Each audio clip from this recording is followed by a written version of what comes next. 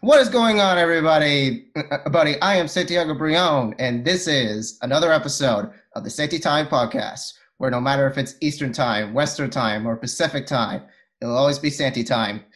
Uh, Today, I have another guest on this podcast. He is a fellow UAlbany student, and his name is Thomas Fink.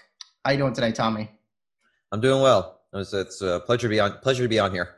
Yeah, yeah, yeah. It's a pleasure for you to be here too. Mhm. Okay, all right. All right. In this episode, we're going to be talking about a shared knowledge of movies because it's funny. The other day, the professor paired us into group, and we were like, and we were geeking about Tarantino movies, right? Yep. Yeah, that's right. And That's right.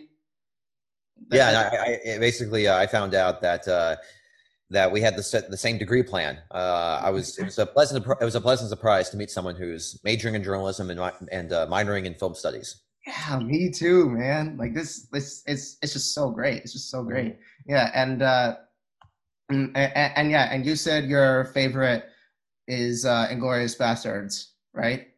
Yeah, I think as far as Tarantino goes, my favorite. I mean, his best movie is probably Pulp Fiction, Right, but the one that amazes me the most, the one that blew me away, was Inglourious Bastards. right, yes. And I can't imagine I can't imagine how can anyone not watch that movie and be blown and not be blown away, you know, Yeah, especially by that, especially the last, which I'm not going to spoil, but the last like 20 minutes or so are just absolutely stunning. Are exactly. just crazy. And also it's got the last line in Inglorious Bastards is the best last line ever spoken in a movie. I think I think that just might be my masterpiece. That Yep. And it's so weird to me because I forgot, actor Daniel Bruhl, right? Yeah, I know. Yep, I know Daniel Yeah, yeah, Bruhl. yeah. I forgot that he was in the movie. You know? Yeah, actually, it's kind of funny. There are some people in that movie. I never knew were never I never knew were in it. Like for Like, example, I just watched. I finally got around to watching The Office for the first time about a year ago, and um, and I was amazed to find out that what's his name? BJ Novak. Yeah, BJ Novak. Yeah, Ryan was in Inglorious Bastards, and now he's in Inglorious Bastards. He was like in I think he's in the that last shot. Yeah. He's standing next to Brad Pitt with the knife. Um, Hmm. I thought that was crazy. Yeah, that's just so Uh, amazing. And I think he's Jewish in real life, if I'm not mistaken. yeah, he might be. Yeah, he Um, might be. Yeah. yeah, but yeah, he's I actually BJ Novak is a very he's a very talented writer. It's actually amazing. Have you ever watched The Office? Only only bits and pizzas. My sister's a fan. Oh, okay. Yeah. But anyway, BJ Novak. I mean, he has his role in The Office. You know, he doesn't have he has sort of like a supporting role, but it's not. He's got like a decent part in it. But what makes BJ Novak so special is that he's a screenwriter, and several of the greatest Office episodes he wrote, like he wrote Diversity Day, which is a very daring masterpiece of comedy. And there's some other episodes. In fact, I remember I read somewhere that the creator of The Office said that whenever BJ Novak would write a script for an episode, they would get really nervous, like, oh my god, what did BJ do? Because BJ's sort of his sense of humor, sense of comedy Yeah. is very daring. Hmm. Um, Exactly. and Yes. hopefully there will be some Office fans who will find why I said interesting. Yeah. Yeah. Yeah. Yeah. Yeah. Hopefully. Before we talk about our shared knowledge of movies, I like for every episode, I like to start with pop culture news. So like Uh-huh. just four things that I want to talk about, and I want to hear like your take on these things. Okay. So first thing I want to talk about, Pam and Tommy is now out on Hulu. So for those of you who don't know, Pam and Tommy is a mini series on Hulu about the infamous relationship of Pamela Anderson and Tommy Lee. So what happened was this is how they met. They met in a nightclub in I don't even know where. So they met in a nightclub, right? And immediately, just immediately, they were like, infatuated with each other. And then and then Pam had like had some had some had a had a luncheon in Cancun for Baywatch, right? Because like she was famous for Baywatch and all that such. And Tommy Lee followed her there, and they were hanging out together for 3 days. And after 3 days, they got married. Mm-hmm. And like Yeah. they got married. They were together for 3 years, from 1995 to 1998. And in between those years, Tommy like basically filmed Pam, basically filmed him and Pam like doing the business, if you know what I mean, Yeah, right? And the infamous sex tape. I've yes, heard of it. exactly. The infamous sex tape, and somehow there's a and somehow there was a carpenter named Randy Gutierrez, who is played by Seth Rogen, who basically broke into their home to find like any compensation because Tommy refused to pay up front, Yeah. for the renovations, because he keeps changing his mind on on what his house on what the interior is going to look like. He's like, hey, why don't you guys add a waterbed?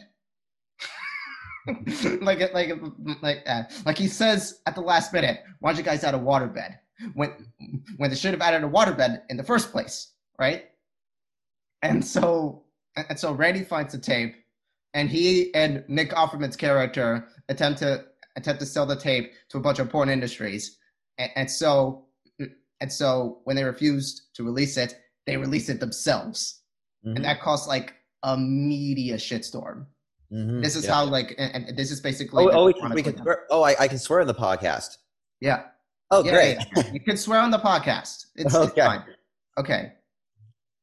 So yeah, and it's a great show. Like it's a great show. It only like released 3 episodes, but like there are new episodes weekly on Wednesdays. And let me tell you something. Lily James perfectly portrays Pamela Anderson, not just because that she captures her famously good looks, but she portrays more than who Pamela Anderson was. And let me tell you something. Sebastian Stan knows how to play an asshole. He knows how to play an asshole because because Tommy Lee is a piece of shit. Yeah. I think I think when it comes, I would I be open to watching it? Yeah, I kind of would, because I've always, I was born in the 90s, and I know that sex tape and the whole Tommy Lee Pamela Anderson relationship that got a lot of media attention. So it's always kind of funny. Like there's a give me a second, I'm trying to collect my thoughts here.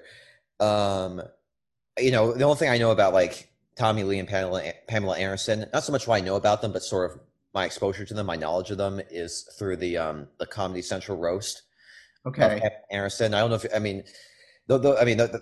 the Comedy Central roasts aren't for everybody. It's not for everybody, Right. But like I said, I have a very I don't get offended easily, and I tend to like humor that's kind of daring. So I've seen virtually. I've seen probably the vast majority of Comedy Central roasts. I've definitely seen the one about Pamela Anderson, and I know there were some jokes in there about Tommy Lee. So that's sort of how I became. That's how I first gained knowledge of Tommy Lee and Pamela. Yeah, and yeah, it's just like this story. It's just crazy, Like it's just like, and it's just really good. Like it's darkly funny. It's like it's like mainly it's a dark comedy, but it's not. But of course, it's not afraid to get serious because it's a Hulu show. It's a Hulu show. Like they all get serious and all that jazz. So yeah. Okay. So yeah, that's Pam and Tommy. And so the next thing I want to talk about. So you're a Star Wars fan, right?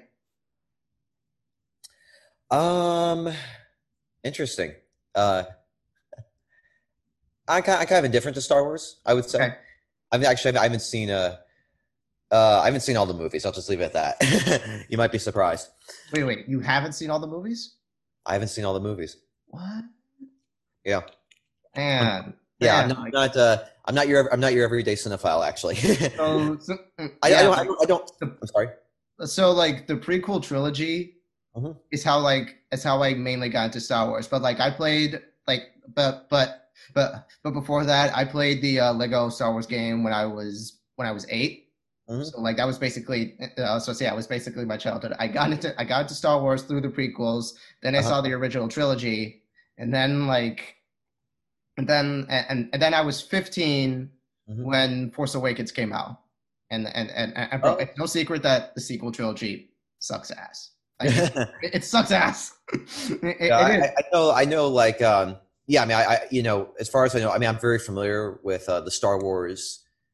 I'm familiar with Star Wars in terms of like how it's received. Like, I Right. know that, you know, the original trilogy is great. The prequel trilogy is not the best, and then the sequel trilogy. I know that Force Awakens is something everybody loves, but then once you got to the Last Jedi, which is like the most polarizing movie ever made, then it kind of went downhill. Yeah, and It, then it, and, do you like Force Awakens? uh, well, I mean, I used to, but not as much as I want to because like because you know the last two they kind of ruined it for me. Yeah, a lot of people say that. Yeah. So, what was the news about Star Wars? Hmm? What was the news about Star Wars? So, like there are these live action shows, you know, like The Mandalorian and The Yep, Book of Boba Fett, which is yep, like Disney Plus. Yep. yeah, which have come out recently. But Mhm. like, let me tell you something. The Mandalorian is, I think, peak live action Star Wars. Because here's the thing, though, Dave Filoni and Jon Favreau managed to like put all of the lore, managed to like pay homage to the lore of Star Wars by including a couple of plots Mhm. from Star Wars: The Clone Wars, and that's so amazing because like you know they're fucking geniuses, you Yeah. know, because like it because like in the book because in the Book of Boba Fett like we finally we finally have like a full-fledged story with this forgotten character who was thought to have died in the goddamn Sarlacc pit. Yeah, that's so like spoilers, like a spoilers for you because like you don't watch Star Wars, but like so like in the episode of Book of Boba Fett, we have we have a scene with Luke Skywalker and Ahsoka Tano just Mhm. having a conversation, and that is beautiful. And you know what Ahsoka says in that episode to Luke? Mhm. Just like your father, Uh, because Ahsoka was Anakin's Padawan. mhm. Yeah. Yeah, you probably heard about that. Yeah, it's oh my god, I, and I know the famous "I am your father" twist. yeah, How can you well, not? yeah, of course you do. Who doesn't? Yeah. But so they managed to de-age Mark Hamill's face in Yeah. this episode, and they've done it so astonishingly. It's like it's kind of like deep fake, but it's almost like you're seeing a young Mark Hamill again. You Hmm. know? Yeah, they've yeah, it's kind of like what they did. I never saw The Irishman, but I know they did that with The Irishman. Yeah. Um, the CGI de-aging, you know. And Yeah. it's been done some other movies. I just can't think of Like the Rogue One, like Rogue One. Rogue One, with how they did with Grand Moff Tarkin. Yeah, or I don't know if this one counts. I don't know how they did this, but Blade Runner. Oh, this is kind of a spoiler. Blade Runner 2049. If you know what I'm talking about, Yes. Yeah. I will. I'll keep that. Well, that movie came out 4 years ago, but just for the sake of it, I won't. How do I say this? I won't spoil it. That's what I'm trying to say. Okay. All right. So, well, so yeah, and at the end, so at the end of the episode, like there is a beloved character from Star Wars: The Clone Wars who is considered to be the most badass bounty hunter in all the and across the entire galaxy. Hmm. And his name is Cad Bane. And let me tell you something. And let me tell you something. Cad Bane in live action is something to behold. I'm telling you. Yeah. Yeah. Yeah, yeah. He's like a blue Martian with like a big cowboy hat, and he's got these like red buggy eyes, and it's Uh-huh. just and his raspy voice, just like it's just so cool. He's just so cool, Yep. you know. Hmm. And it had this like whole Western vibe with it, because like because because like Star Wars mainly it's like mm, because mainly Star Wars is like a Western in space because Hmm. you have the desert planet Tatooine and you have like and you have like and you have like these and you have these people who are galactic cowboys and all that Hmm. such. Hmm. Yeah, Yeah. Cool. yeah, it's such a cool Star Wars episode. And all I gotta say is that Dave Filoni did such an incredible job with this. I'm telling you, he should be head of Star Wars at this point. He should. I've been saying this for 2 years. He needs to be head of Star Wars. Yeah. Okay. Next thing I want to talk about, Dakota Johnson is playing Madam Web in a solo Spider-Verse movie. So basically, Madam Web is like the Professor Xavier of the Spider-Verse, where she talks to like multiple Spider people across the Spider-Verse and Uh-huh. all that such. And and yeah, so like here's what I think. I don't think Dakota Johnson is going to be playing the main Madam Web. I think she'll play like a former Spider Woman who Hmm. has to who has to be in charge of the connection between multiple Spider Verses and all that such. Yep. Yeah. So wait, are you a Spider Man fan? I want to know.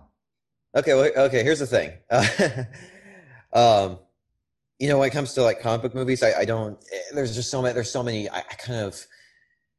I haven't seen a lot of comic book movies, to be honest with you. I'm just not. I don't dislike them. It's just kind of Okay. not really my thing. And the whole thing is that you got all these franchises. That's just so hard to keep. You got all these universes. You got these franchises that's so hard to keep track of.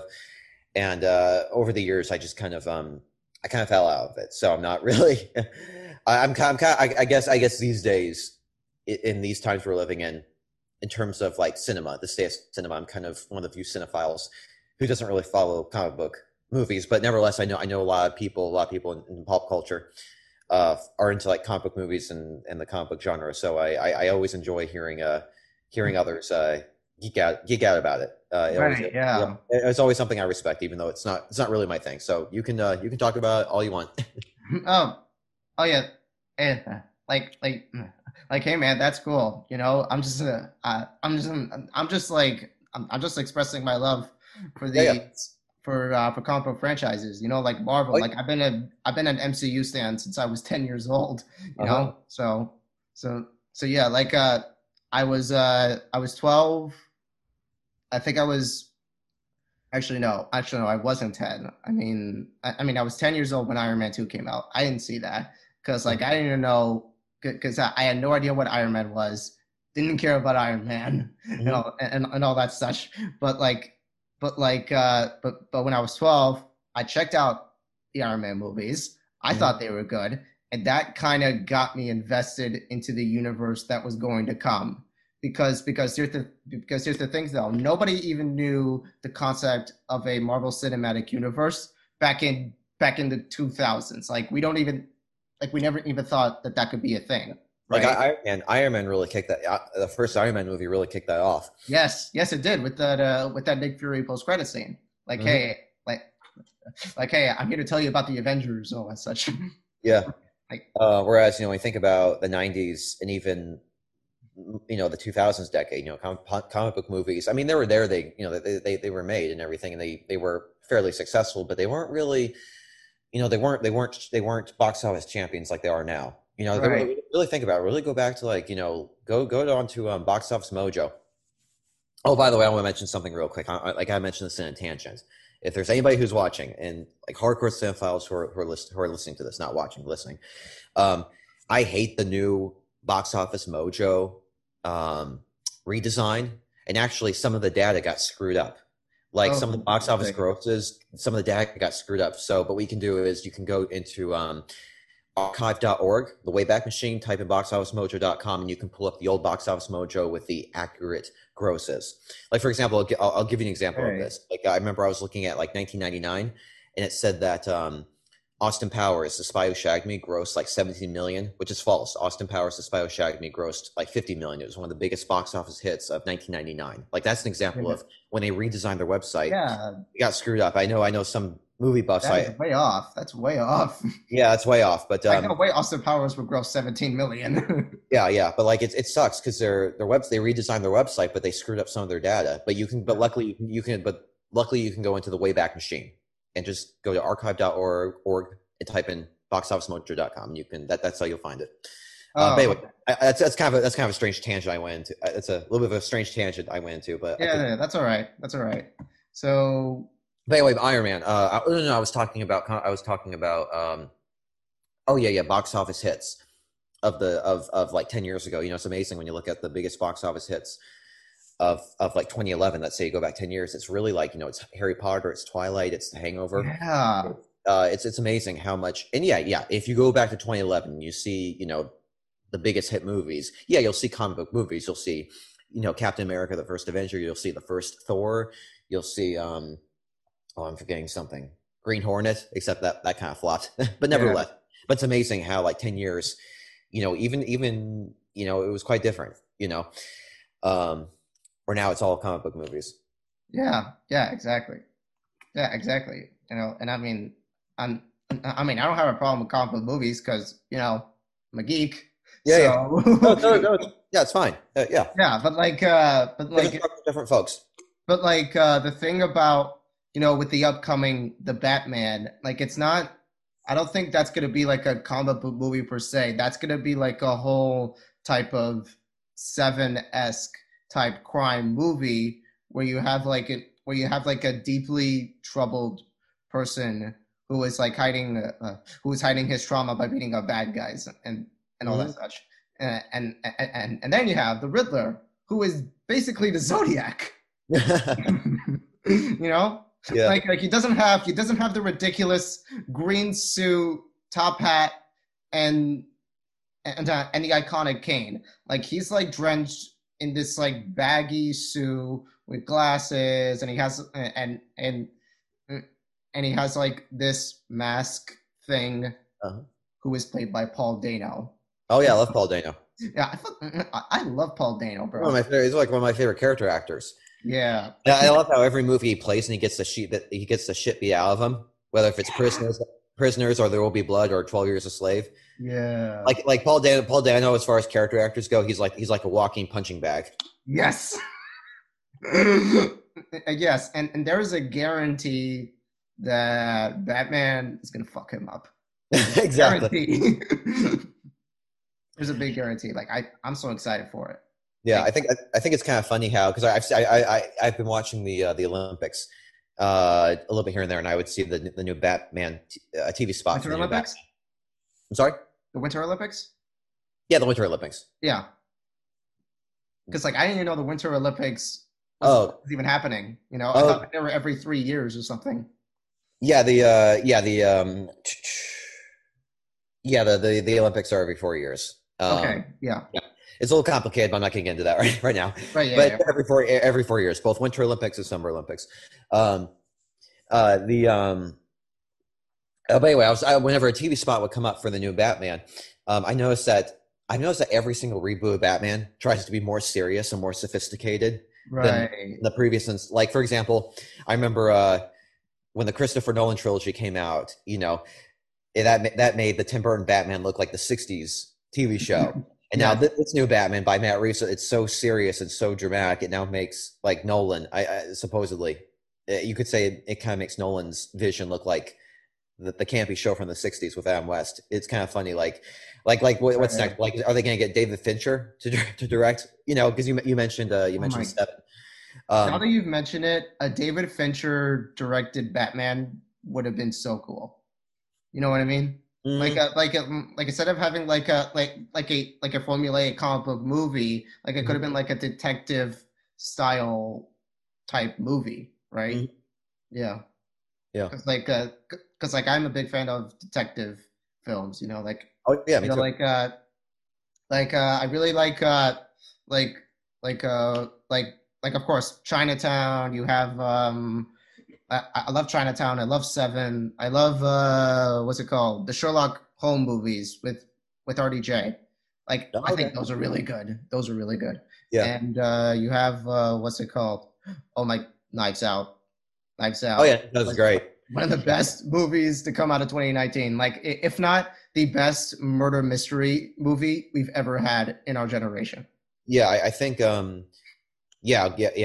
Out was really something special. And I'm glad that even though you're not a fan of The Last Jedi, I'm glad you appreciate the Yes, I genius do. of Yes, I do.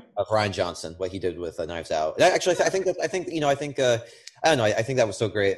In terms of Star Wars fans, I think that was something that was kind of special. Is that Ryan Johnson is saying, "Hey, I might have pissed you off with The Last Jedi, but here I made this really great, ambitious, creative, whodunit." Right? It's kind of like how Kenneth Branagh, recently directed Belfast as an apology for making Artemis Fowl. Oh, okay. Yeah, yeah, because like 2 years ago, he was making this adaptation of the Artemis Fowl books. Like he was trying to get them made for 10 years, and he had famous child actor Asa Butterfield attached to play the titular character. You know what I'm talking about, right? Yeah, I know Asa Butterfield from Hugo, Yeah, yeah, yeah. And the Ender's sex Game. education. Oh, okay, but I know that title, Sex Education. You said.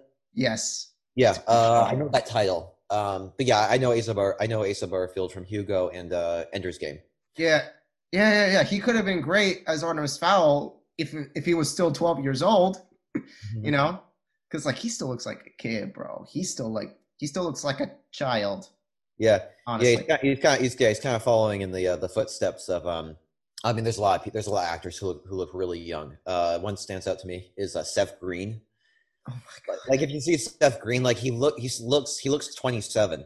Even when he's God. 47, he looks 27. And there are some Yeah, other yeah, people like that. Um, I don't know. yeah. Like And makeup or who knows?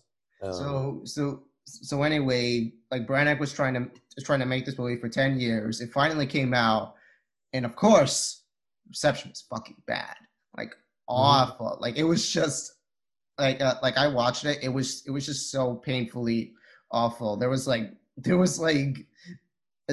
so much plot exposition. There was like like visual effects terrible, direction awful, freaking accents from these elf people are freaking unbearable. Yep. And mainly it was just offensive, and the worst part of it is that it was setting up a sequel that we don't even want.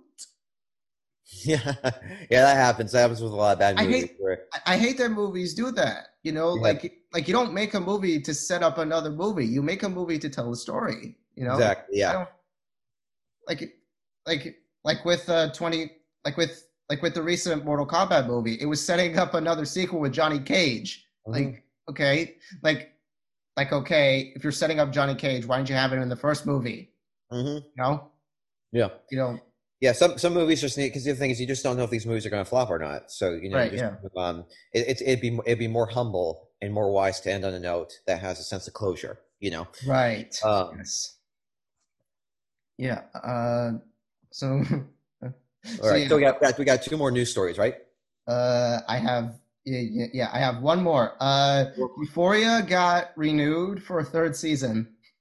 Oh yeah, Yeah.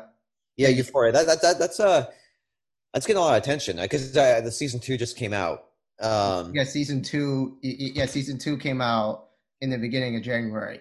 Yeah, And it's on right now actually. yeah, It's yeah, yeah.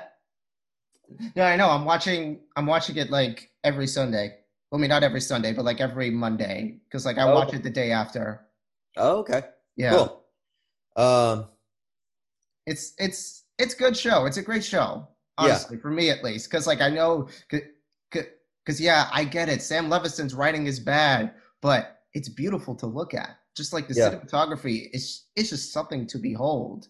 You know, like how these colors like represent like each character and all that such, and how like every character like represents like every character has an addiction. Like for example, of course, Rue is an addict, right? Zendaya's Mhm. Rue, like she's an Yeah, addict. Zendaya, right? Yes, yes, Zendaya, and you have Cassie, who is played by Sydney Sweeney, who I think is the most gorgeous woman on the planet, I have Google Images too.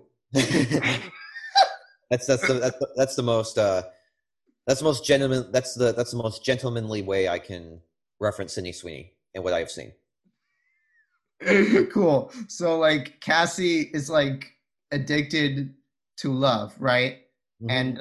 And to be attractive, right? There was like an episode where she was like where every day she takes a shower, gets her when she takes a shower, does her makeup, does her facial thing, and all that such, and tries to like make her noticeable. You know what I mean? Hmm. Like there was a funny there was kind of a hilarious scene where where Sydney like is dressed like has like has like a 30s style outfit where she has like a plaid skirt and like where she has a plaid skirt, a white shirt and nicely done hair with makeup. She's in so right, so like she's in the bathroom and what's her like her best friend Maddie like asks why do you dress like that, and she's like what, in a good way or in a bad way, and she asks, bitch, are you fucking kidding me? Bitch, are you joking? And she answers back, you can judge me all you want, I love Nate, I've never been happier. And of course that wasn't real. You know, like it was kind of funny, but it was also like a bit of a bummer that that wasn't real. You Hmm. know, I just it's just a great show. Like I can't even like praise it enough. It's just so good, man. You know, Yep. I'm so glad, and I'm so glad that I have HBO Max. You know, so And I'm glad I know who Sydney Sweeney is. cool, bro. Cool. Yep. That's nice. Yeah, and so wait, you have HBO, right? My family has HBO. Yeah, we have HBO and HBO Max. Okay, We have, yeah. so Well, yeah, because if you have a cable subscription to HBO, then you get a free subscription for HBO Max because you're already paying $15 for the cable subscription, so you get the right, service for free. So right. that's I think that works. Yeah, yeah, yeah, yeah, right. Yeah. Yeah, yeah. So like so like HBO has like has good shows. Like it's been known to have like critically acclaimed shows back in 2000s, and like Mhm. you're a Sopranos fan, right? Like do you Oh like God, yeah. Sopranos? Oh God, yeah, yeah. Uh, Actually, it's kind of funny. I think before we started streaming, I don't know how this came up. I might be wrong about this, but did you say something like I look like somebody or something like that? No, no, Oh, I okay. don't know. Yeah. I'm probably misremembering. But anyway, I always want to know who my doppelganger was in terms of actors, in terms of famous people, because Right. the way I see it, everybody looks like somebody. Everybody looks like somebody famous, and Mhm. as long as I've been alive, I never really figure it out. And honestly, in my opinion, I think I look like Christopher Moltisanti. I don't. Really? I Yeah, can't really I see don't have the. that. I don't have the nose, but I have like sort. I know you can't see me. I know the lighting's a little over the video chat. The lighting's a little bad, but I think I have like Right. eyebrows. I don't know. I think I look like Michael Yeah. Imperioli. Yeah, like I'm getting into Sopranos. Like specifically, I'm in season two, but Oh, like, okay. but but like since that I have like so much going on and like other shows that I'm watching, Yeah. I just can't seem to like get into it. Like it doesn't. It's not even. I can't even get the rest of my time into watching it. Yeah, it's praised as being like the greatest show of all time. I mean, Mhm. I already know how it ends, you know, like it cuts to black in the finale. Yep. Like what even happens to Tony? You know, does he get shot? Does he get shot? Like what happened? Yeah. Does he get shot? Does does what's her face? The daughter. Meadow. Meadow. Does Meadow come in or like like what's happening? Yep. I will say this. You know, like I mean, here's the thing. So you said you have a hard time getting into it, right? No, I mean like, no, I mean I like it. I like Sopranos, but like with other show, but like with other shows going on, like I just like getting in and out of it, you know? Yeah.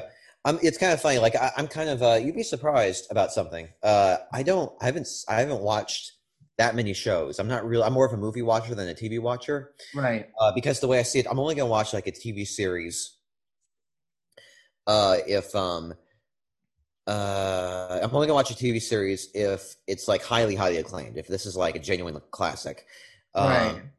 um, and Sopranos was definitely one of them. Mhm. I had to watch. And actually, when I watched The Sopranos, I watched it um last summer, Okay. right before Making Sense of New York came out. Um, and Right. it was like that was like the perfect opportunity for me to binge The Sopranos. Like you got this movie coming out, might as well watch this show, you know. And I did, and I love, and it's great. It's one of the best dramas. It's definitely one of the best dramas ever made. I don't. Yeah, I do think Breaking Bad is better. Breaking Bad is better though. I do think that. I love Breaking Bad. Yeah, Like Breaking Bad to me is the greatest show of all time. Like to me it is like best show ever made, best protagonist, best supporting character, best plot, best plot, best villains. You have like best direction, best writing, yeah. and just It's it nails it on all fronts. And the fact that like the spinoff is somehow superior to Breaking Bad is just astonishing. You mhm. know? Yeah, Like, yeah. It's kind of funny. I have sort of this mindset. I used to, how do I say this? Usually with like 95% of movies, 95% of anything, any type of art or entertainment, 95% of any type of movie or any movie or what have you. I can understand. I can say to myself, I could see why somebody wouldn't like this, you know. right. But like Breaking Bad is that minority 5% where I can't imagine anybody not liking Breaking Bad. I Right. I don't really think. I mean, how do I say this? There are two. Someone said this. I read this somewhere like on a YouTube comment. It stuck with me. Someone said there are two kinds of people in this world: people who love Breaking Bad and people who have only watched the first episode. You know, Right. because I can't imagine someone. You know, I mean, how can you not get sucked into that show? How can that show not win you over? I could see the pilot because some people say, "Well, I watched the pilot, I couldn't get into it," and I could kind of see that because the tone of the pilot is kind of it's kind of all over the place. It's kind of trying to be like this weird dark comedy, which Breaking Mhm. Bad never was really meant to be. I But mean, it then does have funny moments though. yeah, it's funny moments, but it's kind of it's a good pilot. It's actually the pilot's quite good when you watch when you rewatch it after watching the whole show and you go back and rewatch the pilot. It's quite good. But if you're watching Breaking Bad for the first time, you watch that pilot. Um, I could kind of see some people saying, "Oh, this is kind of weird and over the top." I'm not sure if I'm going to like the show, but and I always say to some people, "Oh, don't worry, just keep watching. Trust me. If you finish the first season, or even if you watch the first few episodes of the first season." I guarantee it'll suck you in. Yeah, I can't even pick a favorite season of Breaking Bad. It's just that good. Hmm. It's like trying to pick a favorite movie out of Lord of the Rings. Like you just like them all. You just Exactly. like all of them. Yeah, I would say. Yeah, basically, every season of that show is an A+, really. Yes, I would 100%. say like the season that stands out to me, the one that I find the kind of the most outstanding, even though they're all outstanding, they're all A+ masterpieces. Each season of Breaking Bad is a masterpiece. I think the one that just blows me away is the final season. I mean Yeah, that's because it's all building up to that final season and the unspeakable insanity that occurs. And actually, if anyone's listening who's listening to this who's a Breaking Bad fan, Ozymandias, if oh if you yeah, know the if one you know directed what I'm by talking Ryan Johnson. about. Oh yeah, well, it was directed by Ryan Johnson, wasn't It it? was, yeah, Oh wow, yeah, he's got an impressive resume. Um, yeah, honestly, I think that's how he got hired to work on Star Wars. He said, "Yeah, I directed Ozymandias, the greatest episode of a TV drama ever made," and yes. that's why he got to work on the Last I Jedi. could not agree more. I was gonna say the same thing. It's the greatest TV show ever made. Yeah, like greatest TV episode ever made, bro. yeah. And I'm trying to think. Have I rewatched? I'm thinking to myself if I have rewatched it in its entirety. I I don't think should be I have. watching it. I should rewatch it. Actually, funnily enough, my for Christmas, my family bought me the complete series on Blu-ray. Um, yeah, That is it's got awesome. it's got 55 hours of bonus features. It's got like a 2 hour documentary. It's got a lot of stuff on there that I look forward to. A 2 hour documentary? It's yeah, the complete series Blu-ray of Breaking Bad has a 2 hour documentary of the making of Breaking Bad and the God, now I want to watch that. yeah. All right. You're getting me excited for Breaking Bad again. Yeah, I know. I'll say this. I think isn't Better Call Saul the final season? Isn't that airing? I know it's airing. I think so. Okay, I think Yeah. it's April. I think it premieres in April. I might be wrong Yeah, about I think so. Yeah. but something I really want to do. I really want to. I don't have time to. Well, I wouldn't have time to do this, but I would love to like rewatch all of Breaking Bad, rewatch all of Better Call Saul, and then obviously watch the final season as it airs. But Yeah. where am I going with this? But what I'm gonna have to do is just rewatch all of Better Call Saul, skip Breaking Bad, because I'm just not gonna have time. Because if it airs in April, I'm just not gonna have time to do that. Yeah. But that'd be cool. That'd be cool to rewatch both Breaking Bad and Better Call Saul. Even though I mean Better Call Saul is good, but it's not Breaking Bad. Uh, Yeah. and Yeah. I also get that. like I know there's some people who think I don't think there's a lot of people. I mean, there's like a small minority, but I think I mean I know there's at least some people who think Better Call Saul is better than Breaking Bad, which I think is insane. Right. Yeah. As good as Better Call Saul is, it's not Breaking Bad. But I don't know. I agree to disagree. Okay. Yeah. Yeah. And plus, like you can't imagine like every time I see Bryan Cranston like in a movie or a show, I'm like, oh my God, that's Heisenberg. you know, like like Yeah, that's yeah. Heisenberg. When I see Aaron Paul, I see that's Jesse Pinkman. you know? Hmm. Yeah, like yeah, bro. It's just great, bro. Yep. God. What else? What else can we talk about? Oh my God. All right. Well, we're done with the news. Yeah, we're done with news. We're done with news for now. Done with the news. Okay. Let's see here. I don't know. We could talk about anything. We have. Let's see here. What time is it? 10:46. Yeah, Okay. 10:46. So You we have got that massage at 11:30. yeah, I got a massage at 11:30. That's right.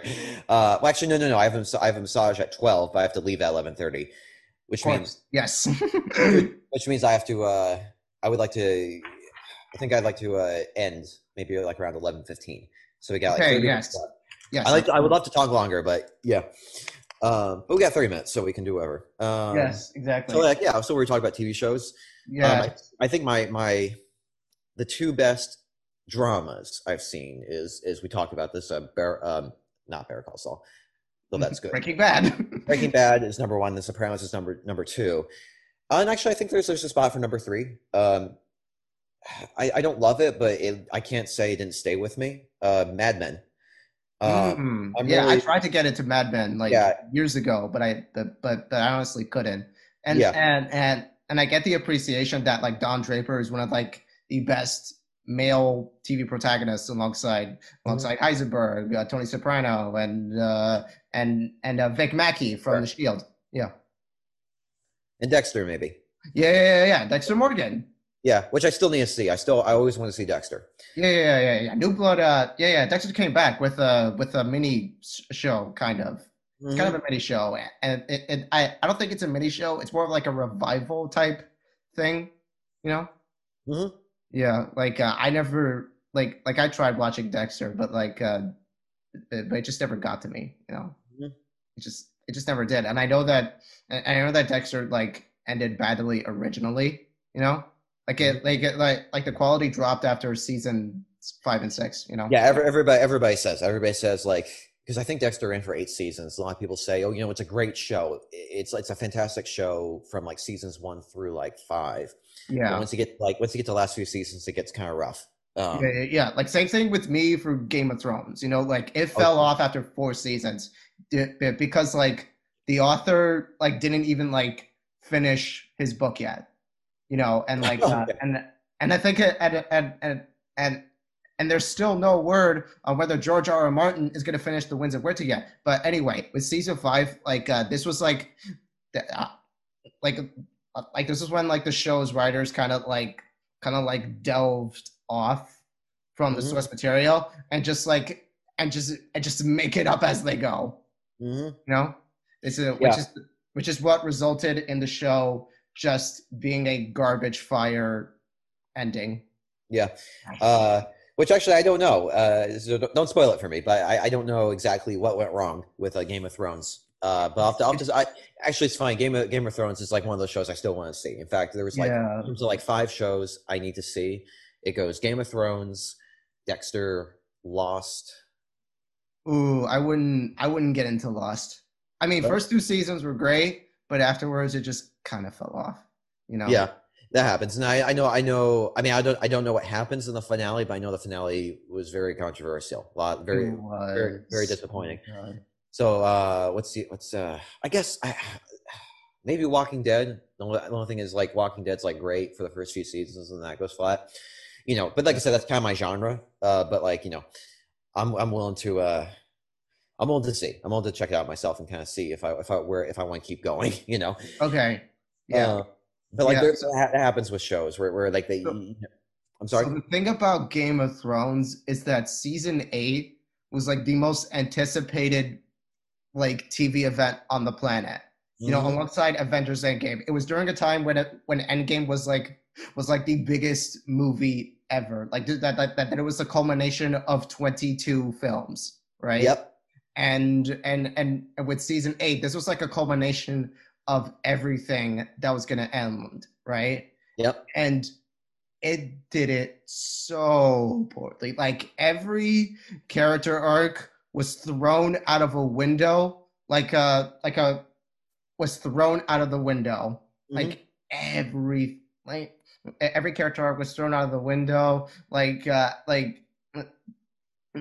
It just ended so badly for me, and Yeah. and and I feel so, and I was so disappointed in myself that I had to just take down all of the posters. Like my love for Game of Thrones was diminished the day that the finale came out. It just ruined it for me. Yeah, exactly. I mean that'll happen. I mean it's hard. I mean that's what made Breaking Bad so great. I mean that's what makes Breaking Bad such a miracle is that they're able to have such a fantastic final season through and through, but not only just such a fantastic final season, but a final season that was Breaking Bad at its best, you could say. Right. This is my opinion. I mean, I know we talked about how like every season of Breaking Bad is great, but really, I mean, the greatness of Breaking Bad really stands out in that final season. It's a miracle that they didn't blow it because Right. we're so used to seeing great shows that go bad in the final season where they just don't know how to end, and it's poorly thought out. And Breaking Bad is just a what's the metaphor? Hold on. Damn it, how's it go? Lightning in a bottle. Lightning in the ball. Yeah, something like that. Right. Sure, yeah, you get what I'm saying. Yes. Yes. Blake, can I just share my favorite shows real quick? Just like currently. Sure. Mhm. Okay. So Invincible, The Boys, oh my God. Shadow and Bone. What's it called? I mean, I guess it doesn't count. I don't know if this counts, but Attack on Titan, which is an anime. Like it's the biggest anime on the planet, Hmm. and all that such. And oh my God, what's this show that oh my God, what is this show that I'm talking about? And of course, The Mandalorian. I just fucking love The Yeah, a lot of Mandalorian. people do. Let's see here. Yeah, with me, like I mentioned, my three favorite drama shows. Yeah. Let me say something a little bit about Mad Men. I think what makes Mad Men kind of it is a really good show, great show even. I think Right. there's why it kind of I don't think it resonates with people as much as other shows. I think it's just because Mad Men's not really narrative focused. It's not really plot driven. It's a movie, not a movie. It's a show about character, about setting, about just kind of these things that are going on in these people's lives. But I think because Mad Men just isn't a plot driven show. I think that's the reason why I think it kind of fell out of popularity. I think, Yeah. but I really here's the thing. Here's what I like about Mad Men. I really like the time period. I really like the '60s. Yeah. The most interesting thing about Mad Men is that takes place in the '60s, and what makes the '60s so interesting is just how when Mad Men starts in 1960 and when it ends in 1970. It's amazing how much change happened in that decade. Whereas when you think about the beginning of 2000, the beginning of 2010, let's say, there's some differences, but it's mostly the same. Just some technological differences and maybe some like political differences, but overall culture is relatively similar. Whereas the '60s was a huge, it was a big cultural revolution. It was really fascinating to see just how much can change in 10 years. But anyway, Right. that's Yeah. sort of what I like about Mad Men. Yeah. Okay. So like real quick though, I want to list like our favorite, directors. Of course, Quentin Tarantino, and of course, I mean, we both love Quentin Tarantino, obviously. Yep. And who else do I love? Christopher. I mean, I don't really like Christopher Nolan. I mean, his movies are good, but I think he's pretentious. But because with Tenet, I didn't really like Tenet that much. I thought it was confused. I didn't know what the fuck was going on. Like even time inversion. Can somebody explain that to me? I don't know. I don't even know. Man. I don't want to get into Tenet right now. That is why I think Tenet is widely considered to be his weakest film, though. Yes, it is. Yes, I can agree. Oh my God. Denis Villeneuve. Yes. Yeah. He did do Wait, it. did we talk about Denis Villeneuve? Or actually, I don't know if it's pronounced Dennis or Denny. Denis Villeneuve. Denis Villeneuve. Okay, I've heard some He's people French say Canadian. Yeah. Okay, because I've heard some people say Dennis Villeneuve, but I'm thinking I don't think that's right. Um, yeah. But you're starting. Because like Dune is something to behold. I really loved Dune. Like on this podcast, I've praised Dune a lot. Like it's such an incredible piece of filmmaking. Like Yeah.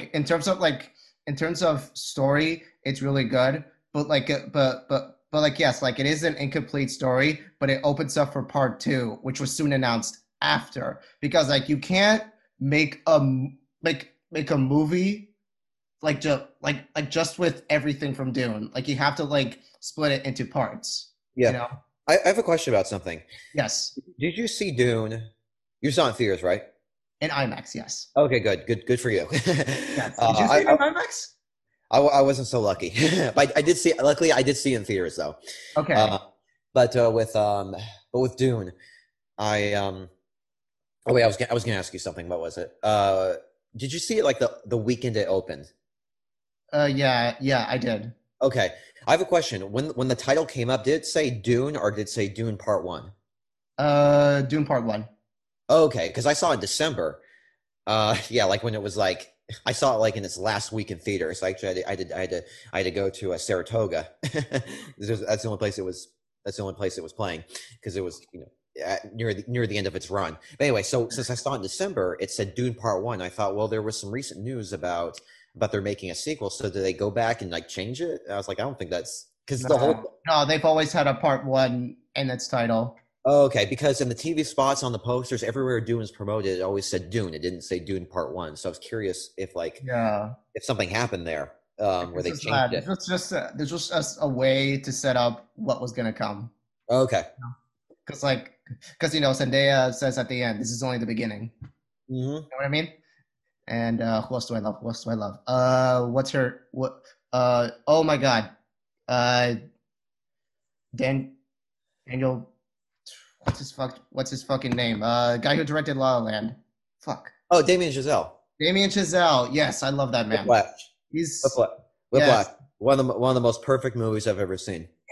Yes. Like that movie is perfect. There's nothing. There's a single thing that is wrong with Whiplash. Yes, absolutely. And that's not. I'm sorry, I didn't mean to cut you off. Like Jake, like it's just like everybody like killed it in this movie. Like Miles Teller and J.K. Simmons have like the best student-teacher dynamic like ever.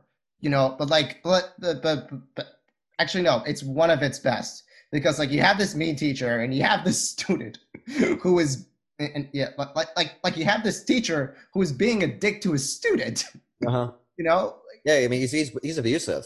He's, Yeah, I mean, yeah, he yeah. is. Like there are people, and that like there are a lot of like teachers like that, like Uh-huh. specifically music teachers who are always upset that that whose who sees that this student's tempo is not correct. You know, Yep. like I don't Um, know if you like I don't know like if you ever like played music before, but have you ever like had teachers like that? You know, I mean, it's okay if you uh, don't want to share, but like I had a substitute teacher in like fourth grade who was extremely harsh. Like yeah. you said, you know, because but when you're a kid, things seem more intense than when they actually are. So maybe maybe it's just child psychology where this teacher, she wasn't as mean as she came across, you know, if that kind of makes sense. Right. Um, or something like that. You kind of follow what I'm saying, right? Yeah, I do. I do. Yeah, like maybe if I was like an adult and I had this teacher, I would think, oh, okay, you know, she's a little strict, but it's reasonable. But when you're a kid, she seems like the Trunchbull from Matilda, you know? Yeah. Yeah. Yeah. Don't remind me of Matilda, bro. Like Uh, Matilda fan. yeah. I'm not. Yeah. Not really. Yeah. Not really. Yeah. I'm not that into Matilda. So Okay. yeah. So who else do I love? Oh my god. Yeah. So Damien Chazelle. Like it's funny how Damien Chazelle like goes from like directing goes from like this like simple direction and you have a movie like First Man where it's like where his camera work is kind of shaky and all that such because like you've seen First Man, right? I have, yeah. Yeah. Like it was kind of shaky, right? Uh-huh. Yeah, and then you have and then you have the miniseries that he did called The Eddie, which was also impressive, but I didn't get to finish it, you know. So, Hmm. so yeah, it's Yeah, yeah, I'm not really, you know, I do like Damien Chazelle's work. I love Whiplash. La La Land is really good. I feel I need to rewatch La La Land because I liked it a lot, but I didn't love it.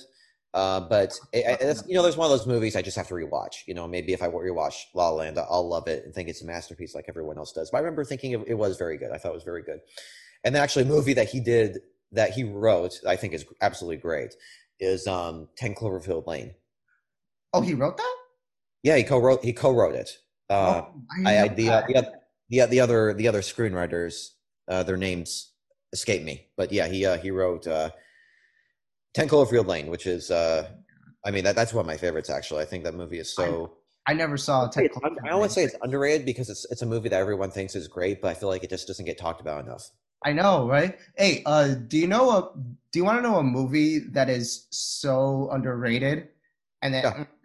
that is so underrated and it's very good and is not talked about enough? That is one Uh-huh. of my favorite movies ever. Oh yeah, sure, go ahead. Sing Street.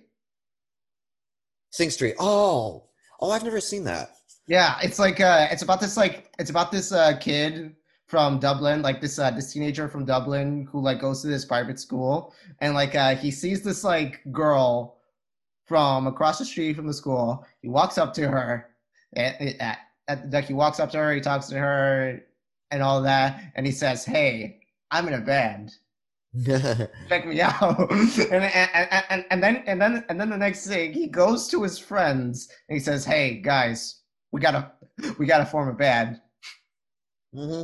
So this whole movie is about like this teenager who forms this band to impress this girl. And let me tell you, the music is really good. There's a song called "Drive It Like You Stole It," and I swear to God, it's one of the catchiest songs you'll ever hear in your life.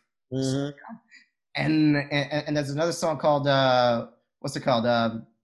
Up, and it's such a mellow kind of romantic melody that's really good that should be listened to. You know, it's just all these songs are just great, man. And it's so baffling that the Weinstein Company refused to push it to the Oscars. Like, and I will never understand why. Yeah. Well, the Weinstein Company doesn't exist anymore, so for obvious Yeah, I reasons. know, like the Weinstein Company at the time. Yeah, no, I understand, but it's just kind of funny you mentioned the Weinstein Company. It's like, oh yeah, that doesn't exist anymore. But no, I know, I know what you're saying. A little off topic what I said, but yeah. Um, so yeah, as far as I know, we got 12 minutes left. Okay, So, okay, okay. so Yes, like real quick, I want to name like our top five movies. Just really quick. I have a I have it memorized. Well, not really. I don't really have it memorized, but I just want to look at it one more time. Just one more time. Oh my God. Where is it? Okay. Avengers: Infinity War, Spider-Man 2, Lord of the Rings, 1917, Goodfellas. good list. Good list. Yeah, Yeah, I good. have Goodfellas poster in my room. Want to see? Look at that. Oh, cool. Yeah, Yeah. that's yeah, that's a lot. That's a lot of people's favorites. That's a lot of people's favorite is Goodfellas. It's just. Um, and yeah, 1917 is great. It's hold on, what am I trying to say about 1917? You know, it's Roger Deakins doing some of the best work he's done. I would say that Roger Deakins. I would say that Blade Runner 2049 and 1917 are his best work. Uh, Yes, absolutely. because I mean Roger Deakins, you know, he's the greatest cinematographer working today, and everything he does is great. But in terms of the stuff that stands out the most, I would say, yeah, the Blade Runner sequel and 1917. And he both won. He And both won. Prisoners too. And Yeah, Prisoners. yeah, he does. Yeah, Prisoners. He does great work in Prisoners. I mean, the atmosphere. I mean, if you like thrillers that have a very dark, brooding atmosphere, I mean, Roger Deakins works wonders with that. Yes, he does. Uh, so as far as it's funny in terms of like my top five list, I'll tell you this. I'll do it this way. I'll tell you my favorite. I'll tell you like my favorite movies of like each genre. How Okay. about that? Because I don't really. It's hard for me to do like a top five list of my favorite movies. But like I'm going to think outside the box here a little bit. So Okay. like with comedy, um, comedy. Maybe it's a Mad World. It's an older movie, but yeah, Yeah. yeah, it's an older movie, but it's a masterpiece of comedy. Um, Okay. I'll check uh, it out. maybe the Great Race. I know some of these movies are a little old school, but in terms of like just comedy genius, that's what stands out Hey to man, me. it's good that you like old school comedy. I like that too. Like Yeah, yeah. especially the Pink Panther is, I think, really good '60s comedy. Oh You yeah, yeah. I think I think A Shot in the Dark and The Pink Panther Strikes Again are even funnier. The slapstick in those movies are absolutely brilliant. must find that woman. Whoop. Exactly. Um, let's see here. So comedy, we have horror, horror. Wow, what's my favorite horror film? I don't know why. Oh, what is it? It's not. Just give me 1 second. I'm trying to remember what my favorite horror film is. I Okay. love there's a lot of horror films I love. I just can't think of it. I don't know. We'll pass Think horror. about the last horror movie that you liked, that you Last really, horror really movie liked. that I liked. Yes. Uh, it's actually a movie that's very underrated. It's a movie that was a huge flop, and critics were kind of mixed on it, but I think it's unbelievably underrated. And you may not like this movie, but I think it's really something special. A Cure for Wellness. A cure for wellness? Yeah, have you seen that? Oh, okay. Yeah, I remember that I saw some trailers for it. Yes. It definitely intrigued me, but like with these like kind of reviews, Mhm. like it kind of made me not watch it. That's what happened. That's exactly what I think. That's what happened to a lot of people. Is that they said, okay, well, so Cure for Wellness and Get Out come out around the same time, Yes. February of 2017, and so Get Out gets overwhelmingly positive reviews, and Cure for Wellness gets mixed reviews. And I think a lot of people who are into horror said, well, I guess I'll see Get Out then. But the thing is that Cure for Wellness bombed so hard at the box office that it just came and went. I mean, I think it lasted in theaters for like 2 weeks, honestly, Yeah, it did. and it just, I mean, just everything in terms of like cure for in terms of a cure for wellness, finding an audience. I mean, it failed, unfortunately. Right. That movie is extremely underrated. I'm trying to think of what my favorite horror film is, and I just can't for the life of me. Oh, Um, that's all right. I guess strangely, this might sound strange, and some people might disagree with me on this, but I think the horror film that kind of blew me away, even though I'm not going to say it's not like a masterpiece, but it blew me away when I saw it was Cloverfield.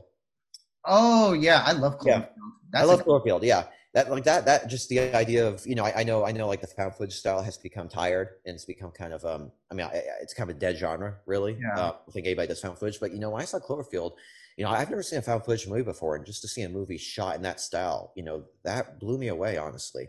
Yeah. Um, but actually, in some ways maybe it might be 10 Cloverfield Lane, because actually I think I like 10 Cloverfield Lane better than the first Cloverfield. Okay. I don't know.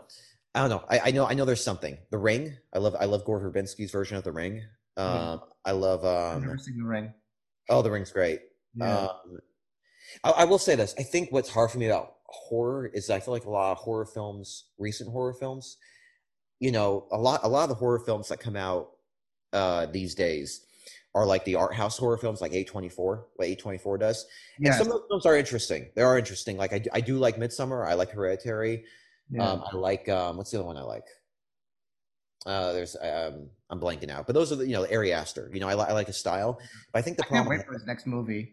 You know. Yeah, I do. I am looking forward to his next movie. I'm not in love with his work, but his work is definitely impressive. It is. there are shots in Midsummer that reminded me of Stanley Kubrick. There are shots in Midsummer where I'm saying to myself, Stanley Kubrick would be jealous of this, and that's high Yeah. praise.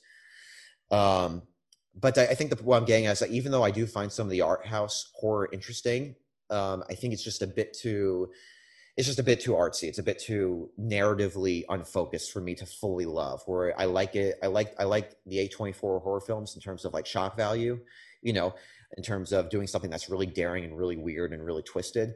But I think the narrative incoherence prevents me from loving these art house films that have become so popular in the last 5 years, like The Witch, like It Follows. Yeah. Um, that's just me. House. I tend to like horror films that kind of have a three-act structure. And someone is calling me. Hold on, Okay. just give me 1 second. Okay. Hello. Yep, I know. I'll just give me like 5 more minutes, okay? Bye. All right. All right. So we got 5 minutes left. Yeah. Okay. Oh, thriller. Okay, so now we'll do thriller. Now, the mystery thriller genre is my favorite. Might be my favorite genre, and my favorite is Prisoners, actually. Okay. Cool. Yeah. Prisoner, yeah. I mean, Gone Girl's great. I like a movie that's very underrated. Very underrated is Bad Times at the El Royale.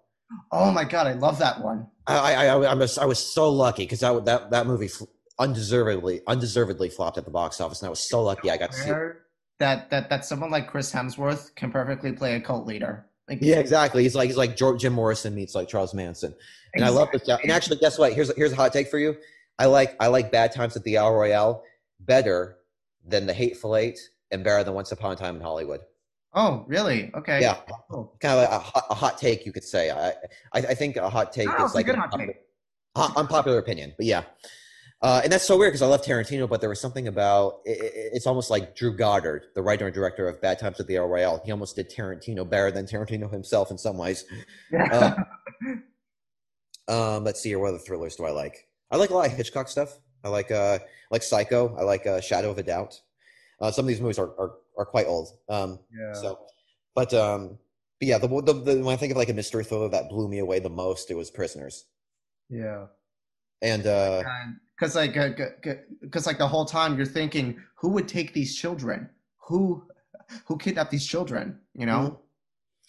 Yeah, and what's so cool about Prisoners is that I mean, it's a movie you have to watch numerous times. It's kind of like Shutter Island, where there's so much going on that isn't spoon fed to you, and you have to watch it multiple times to really understand all the interesting little plot points that like I said aren't spoon fed to you. And I appreciate Denis Villeneuve for doing that, because that's a common thing with Denis Villeneuve, where he makes movies that have very complex plots, but he doesn't spell everything out for you, and you're not supposed to get everything upon first viewing. And that's what makes this movie so rewatchable, right? Yeah. Um, let's see here. What time is it? 11:12. So we got 3 minutes left. Okay. So let's see here. So I talked about comedy. I talked about horror. I talked about thriller, action. Okay. What's my favorite action film? Action. I want to. Well, I haven't watched this movie in a very, very long time, so I don't know how well it holds up. But I remember really loving True Lies. Ooh, Oh, I really like True Lies. Yeah, that like to me that's just like popcorn fun. Like that's my idea of popcorn Just fun. watching like Arnie like ride a horse in a mall. Yeah, yeah, it is cool. Yeah. Uh, I remember that. I remember that was like, yeah, that was like the first time I ever saw an action film. I saw it when I was like 13, I think, and I remember just really blowing me away, just of how epic it was, because I had no clue what the movie was about. I had no clue where it was going, and it just goes, it's like three epic action movies packed into one. That's Yeah. kind of what I remember about it. But like, 'cause I haven't watched True Lies in like 10 years, so I don't know if it's like if it's as good as I remember. But in terms of like something action movie like I love, uh, what is there? I like the John Wick movies. Yeah. Uh, I love John Wick. yeah, I mean that's like Chapter 4, bro. yeah, me too. I'm a little nervous. I'm a little nervous because I don't know. I mean, there's a part that's thinking it may not be as good as the first three. And I love Who knows? Who who knows? knows? Yeah, and I love the Bourne trilogy. Yeah. Um, and Yeah, yeah. I think the Ultimatum is, I think, the best of the three. Like yes, it is. it It is. is. I used to when I first watched the Bourne trilogy, I used to think the first one was the best one. But when I rewatched it when I watched the trilogy a few years ago, I do think that actually the movies get better. I just think the plot. I think what happened the first time I watched it, the plots get a little bit more convoluted and confusing. Yeah. Uh, but if you just watch if you watch the movies in terms of action filmmaking, they're all great. But the Supremacy is better than Identity, and Ultimatum is better than Supremacy, right? Yeah. Of course, I knew I was forgetting something. Baby Driver. I love Baby Driver. Yeah, Baby Driver is perfect.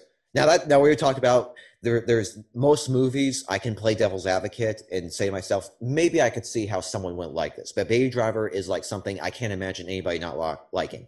Right. Yeah. In fact, if there's someone who doesn't like Baby Driver, I don't want to meet them because I know it sounds a little harsh, but I literally cannot imagine how can you not like Baby Driver, right? Yeah. Yeah. I know, right? Like, like, like it's just so perfect. Like it nails in action, music, and comedy. Really. Yep. So it's 11:15. I really enjoyed this talk. It was nice. It was nice meeting you. It was nice talking about Yes, movies. you too, Tommy. Yeah, It was great to have you on Santy Time. Really. yeah, and we'll have to do this again. Uh, Yeah. Absolutely. yeah, I think. So let me just say one last thing. If to those who are listening, you can find my work. I have a YouTube channel. I only have like a handful of subscribers, but I have some good stuff coming up. I have so let me shout my YouTube channel. It's just type in Film Freak Think and it should come up. And you'll see my reviews. And I'll just tell you, I'll give you a sneak peek of what's coming up. I have I'm working on a best of the year list. I'm looking back at the year 2017. So if you're into like the best movies of a given year and you were very fond of the movies that came out in 2017, be on the lookout for that because I'll have that. Hopefully, I'll have that uploaded like in a few weeks. Um, and that's all I have to say for now. So, Okay. Cool. so if anyone's interested, check out my stuff. That's Film Freak Think. That's the YouTube channel name. And Santiago, thank you for having me, and I'll see you Absolutely. again soon. Okay. All right. Thank you, Tommy. All All right, right. All right. take See you care. guys. Bye.